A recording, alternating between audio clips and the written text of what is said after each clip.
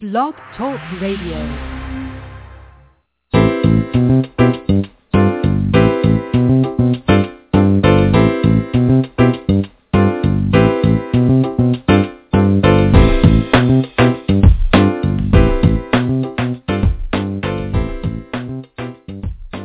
Welcome to the Perkins Platform.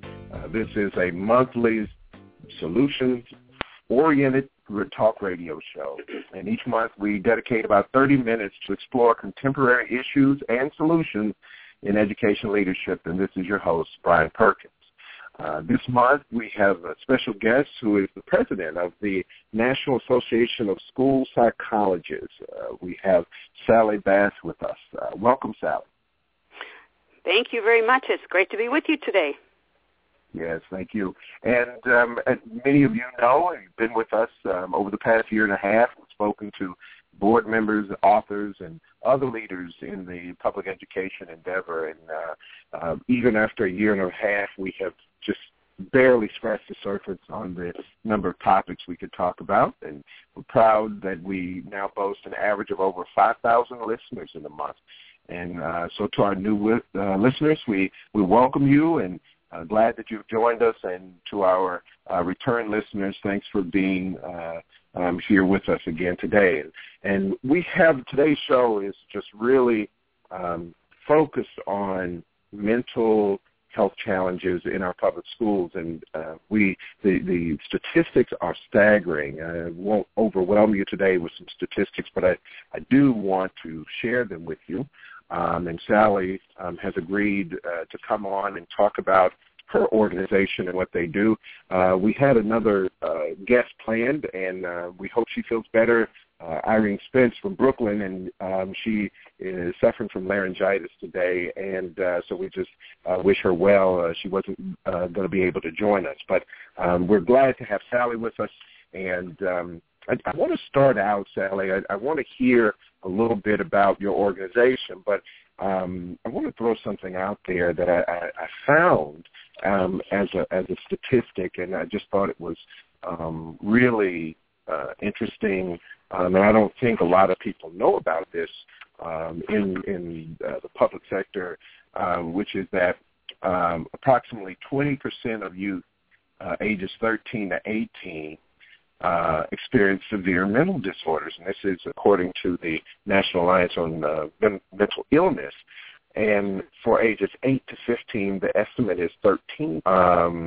And, you know, one of the things that when I read that, I said 20%, 13 to 18, so we're talking middle to high, and then 13% in elementary school, which really shocked me. I had no idea that the numbers were as high as that. And so I'd like to know a little bit about your organization, but I also want to hear what your members who are on the front line dealing with mental health challenges are saying about what they see in school and what they see going on. Certainly, I'm happy to share that with you. Thanks so much. The National Association of School Psychologists really has as its vision that all children and youth would thrive in school, and that they would also thrive at home and throughout all of their life. And so our association really is one that empowers school psychologists by advancing effective practices to improve students' learning, their behavior, and their mental health, which is a strong parallel to what we're talking about today, of course. And so as we talk about what's going on in schools, one of the things that comes to me right away because of the work that I do in the St. Paul area, I work cross-culturally almost completely. So I'm going to speak a little bit about my own work, and then we'll speak about the work of those across the nation. I had the opportunity to be in about 20 states this fall as president of the National Association of School Psychologists. So I've had the opportunity to talk to people about what is going on in their schools, what they wish they could do, and really thinking about what kind of advocacy work that we need to do in Washington and in our individual states if we are going to continue to have people in the trenches actually doing the work.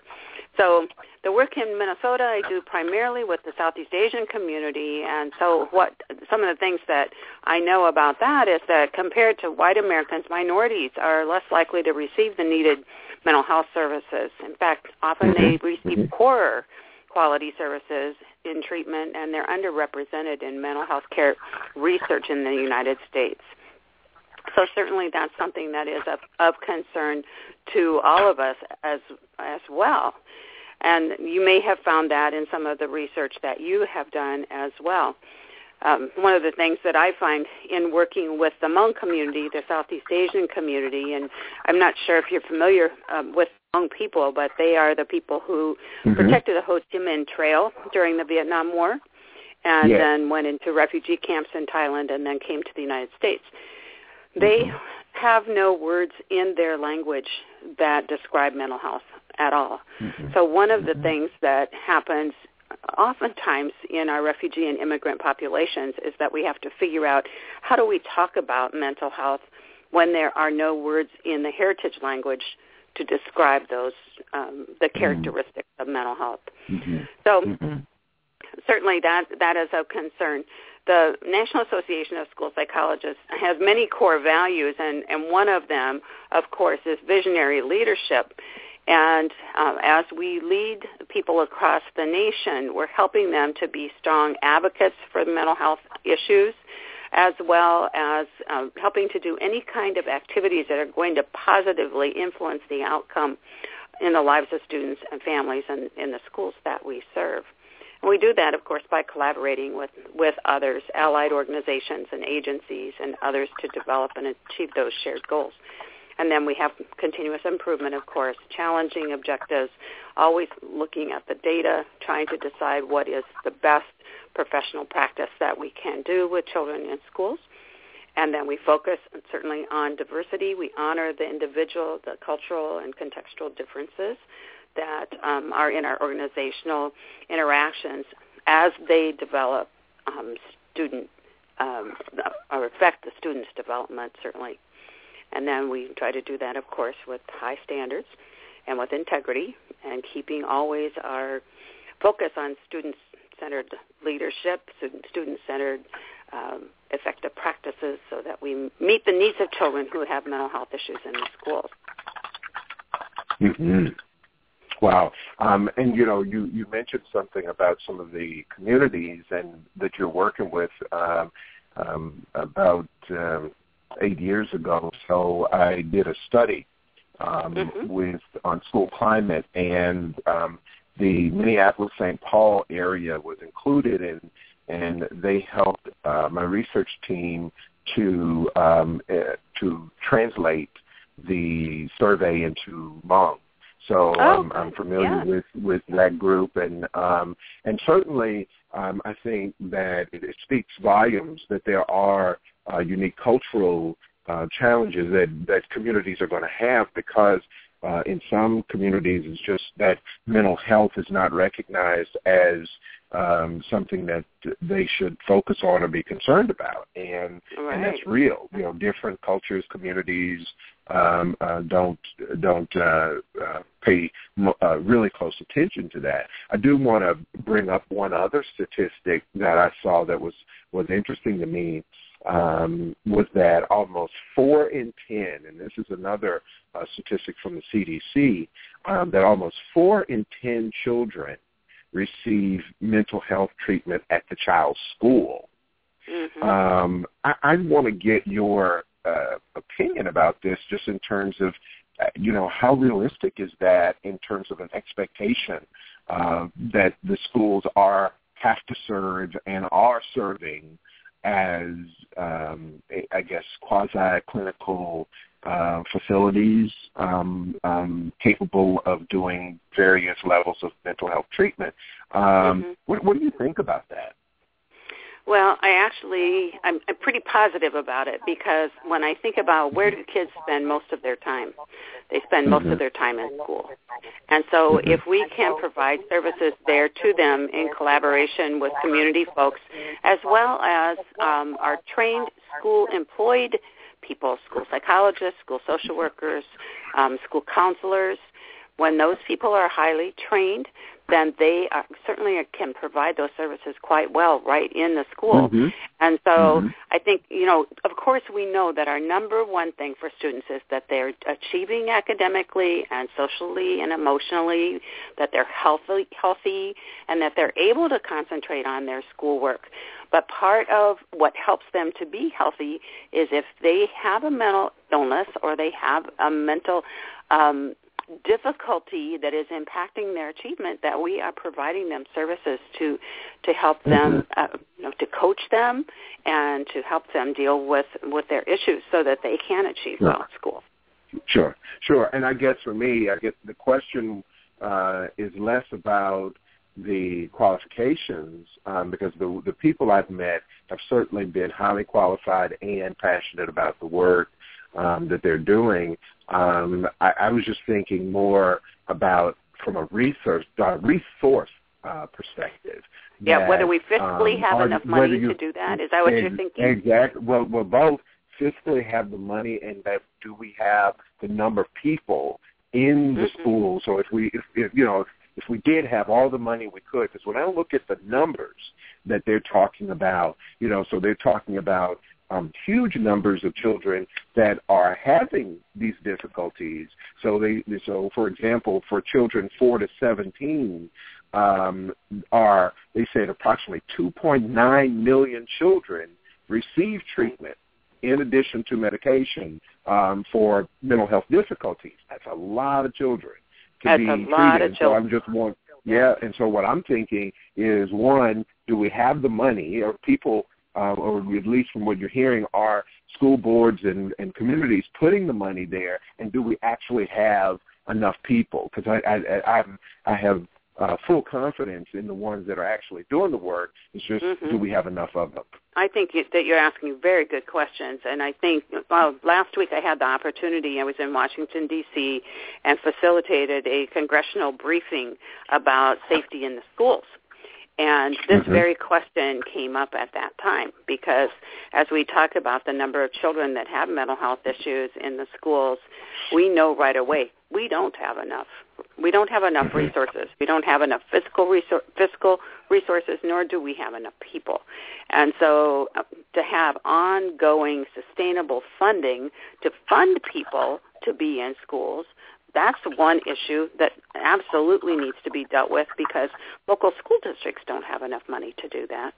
And so we need to have money that's coming from the federal government that comes down to states to be dispersed to schools. So that's an important piece.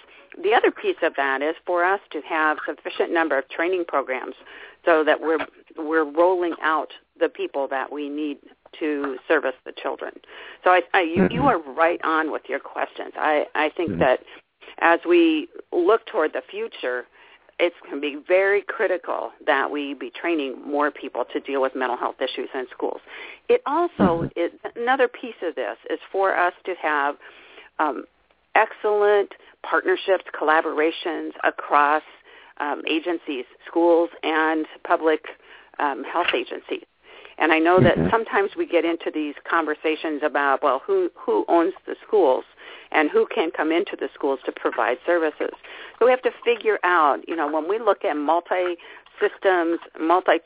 systems of support, we know that school-based folks can really do a great job providing services to the general population of the school and to those receiving those needing more service. But there are some students that are, if you think about the triangle, we're always looking at triangles. If you look at the tippy top of the triangle, you're going to see that there are kids whose needs far exceed what we can do in schools. And then we need to partner out with people that are out in the community to help provide that service. It's really important, though, that we keep in mind and that we use the people who are that are trained, who are school-based personnel, to deal with the issues that can be dealt with in school because, for one thing, they know school systems. They're ready to provide the services to the children who are there. And the community people, they're fabulous, and they're well-trained, and we love partnering with them. So we just need to strengthen those partnerships, and we can't wait till a kid is in crisis to have the partnership. It needs to be done now. Sure. Very good point.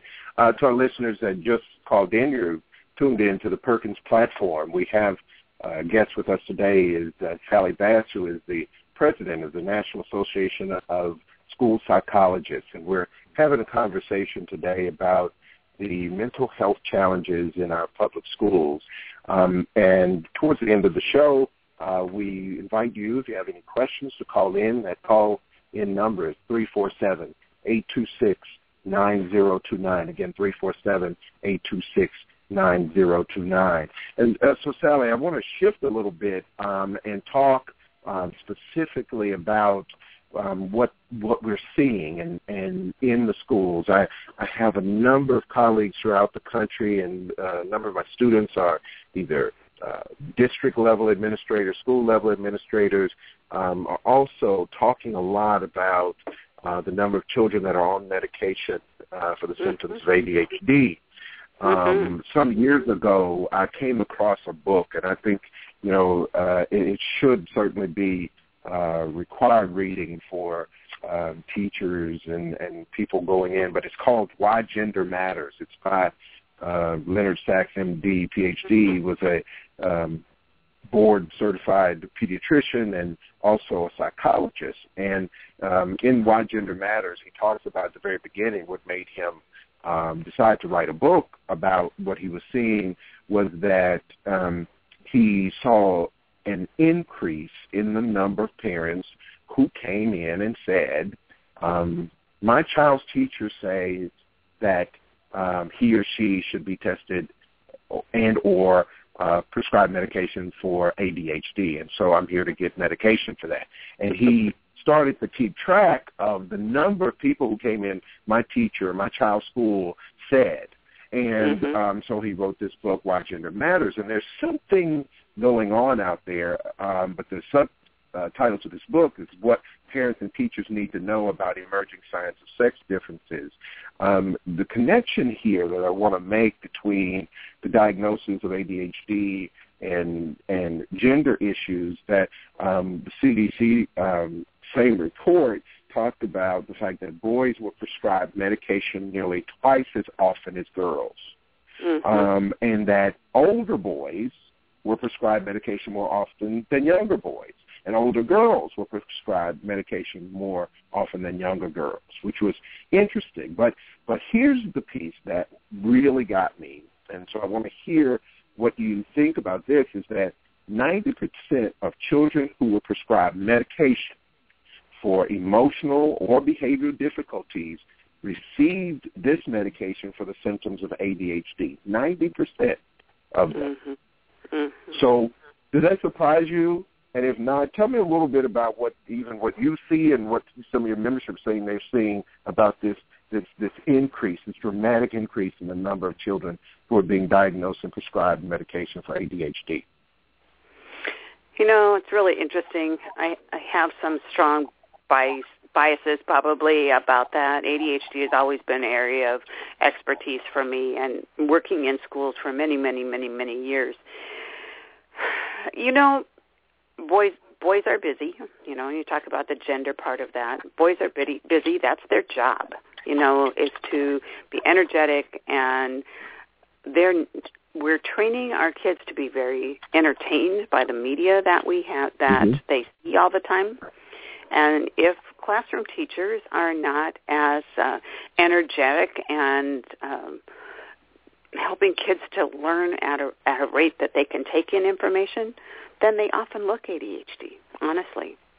And so I worry a little bit about the overdiagnosis. I worry a lot about the overdiagnosis, actually. And another part of that is that the kids are being identified so early, and oftentimes even before they go to school. And I know that, I just think about the little ones and how that energy level is appropriate. But we want to have our kids be in control, so to speak, and so it's easy to medicate. And I think that sometimes that is one of the issues. You talked about how older kids are more medicated than others. There's been a number of stories and some research being done now about kids taking medication for ADHD so that they can study longer when they're preparing for these tests, our high-stakes tests. And so I think that maybe constitutes some of that issue for the older kids, is that they have found out that if they take the medication, it helps them to focus longer. And so I think that's a concern. I think there are a number of things that are wrapped up in this issue. One is that we are requiring kids to be tested more frequently with high-stakes tests.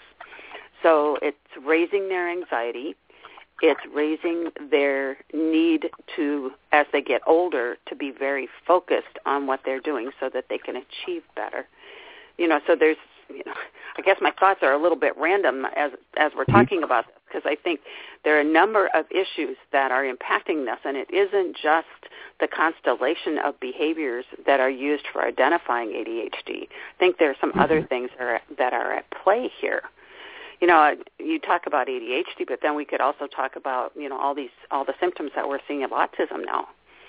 There's just a big article just came out this week that in the Somali population in the Twin Cities, that there is a much higher percentage of children who are being diagnosed with autism spectrum disorder than of the Somali population than those that are in the white population or the African American or the Latino population.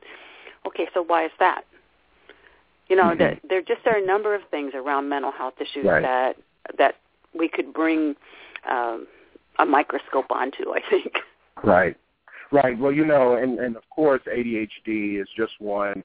Some years ago, there was a school in California I was working with, and 15% of the population of kids in this middle school were diagnosed with PTSD, post-traumatic stress disorder, that as a result of a very violent community in California. And they were diagnosed, 15% were diagnosed PTSD. And so we have lots and lots of numbers. But one of the things that I'm hearing more of from administrators around the country, school-level administrators, are the number of children that are having crises in their schools, where very young children that are being taken to the hospital in an ambulance, and where the principal has to send people to the hospital with them. I've heard this story at least a dozen times just since September, where children are having these crises and they're going, staff members have to go to the hospital and be with children until the parents can arrive, and so that there's some real challenges out there from the school's perspective of having the resources to do that. But there's some other real some real issues that it just does not appear, from my perspective, is being that this issue of mental health is being taken seriously. And I just wonder what you see and what you're hearing from your membership about those specific challenges, where we're not talking about autism or even ADHD, but some of the real challenges that are the result of children experiencing trauma and living in violent neighborhoods, violent homes, and what have you. How are you preparing people to deal with those kinds of challenges? Well, those challenges are definitely out there, and as I talk with people across the nation, I'm hearing it from children who are being diagnosed with PTSD from some of even in areas where there has been like bad tornadoes or other kinds of weather-related trauma, where they've been separated from their parents, the whole New Orleans piece with all of that, and then there were some tornadoes down in Oklahoma that where kids were. It's just kind of across the nation. There have been issues like that are concerning, and that doesn't necessarily speak to taking kids quickly to the hospital from their elementary classroom, but that is another one of the issues that we're dealing with children who all of a sudden have these strong reactions to things. Certainly, we are seeing children with mental health issues that have a manic episode, and then we're taking them off to the hospital. And I've had a number of children like that I've worked with this year myself, and that's very difficult. And I think that we don't have enough people trained in our classrooms to respond to all that. One of the things that Minnesota has done, and some other states are probably doing the same thing, and that is we have created some curriculum to train our teachers in the early warning signs of children's mental illness. And so by going around, we've done some train the trainer and going around to different regions in our state, training teachers so that they have some idea of what they're seeing, that they may not just be seeing bad behavior, but they're seeing an emerging mental illness that comes about. Yes. And so I think as we train our teachers and we have more professionals in our schools who can respond to these issues, our children are going to be better off. They're going to be safer. We're going to be able to intervene earlier so that we don't have instances like what happened out in Colorado last week, when a young man brought a rifle into school looking for a teacher who he was upset with. Sad situations. And these are kids that have looked typical and normal to a point, and then something pushes them over. So we have a lot to respond to in schools today. And, you make an excellent point talking about the things coming up that are not just, run-of-the-mill ordinary discipline problems, but they are, in fact, emerging mental health issues that people have not been trained well to deal with. I tell you one, and it's not just teachers or people who are in the school. Some of it sometimes has to do with other support personnel that I've heard individuals have described. Kind of some of the first responders at a school, obviously, are the police officers.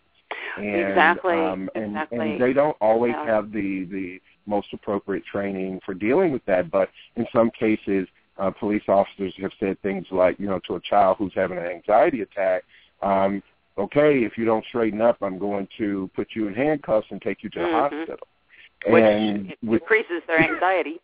Exactly. And so it's not just the school that has to deal with it, but I guess just the numbers suggest to me that we need to take a systemic approach to how are we dealing with the mental health crisis in America overall, because it is systemic, and we have more points of interaction than just the school, because you mentioned they spend most of their time at school, but there are other places that are just that some of the people in these other support roles are not trained well.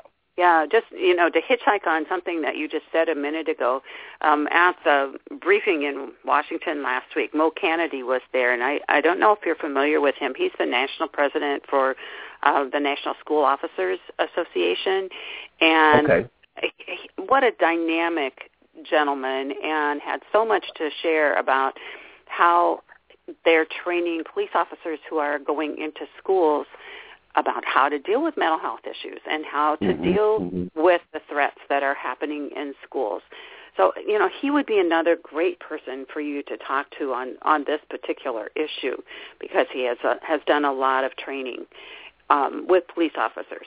So when we talk about police officers needing training, the ones in schools and the ones in the community, once again, we can't wait until a crisis happens in a school.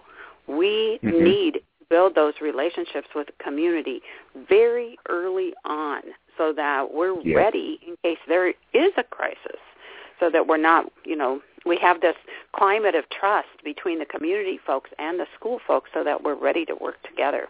It's really critical. Mm-hmm. Yes. Well, this, I want to thank you, Sally. This has been very, very informative, and I appreciate you taking the time out of your schedule to come and speak to me. I've received a number of emails prior to the show, people saying that they were really looking forward to hearing what you had to say. I know we talked before, and we're going to talk again after this to see where some of our work overlaps in schools. And so, again, I just want to thank you, and I want to thank our listeners for being with us again today. I want to ask that, you join us again next month. We will be here, and we have two special guests as well. On January 15th at 2 p.m. Eastern Standard Time, we're going to be talking about the International Baccalaureate Program, and we have a representative from IB organization in Baltimore, as well as the principal who just, in an urban area, who just got approved for a middle grades program for IB. So we ask you to tune back in on the 15th of January at 2 p.m. And so, as usual, we want to thank our guests, and we ask you to join us again for some very interesting topics in education leadership. And so until next time, go well, stay well.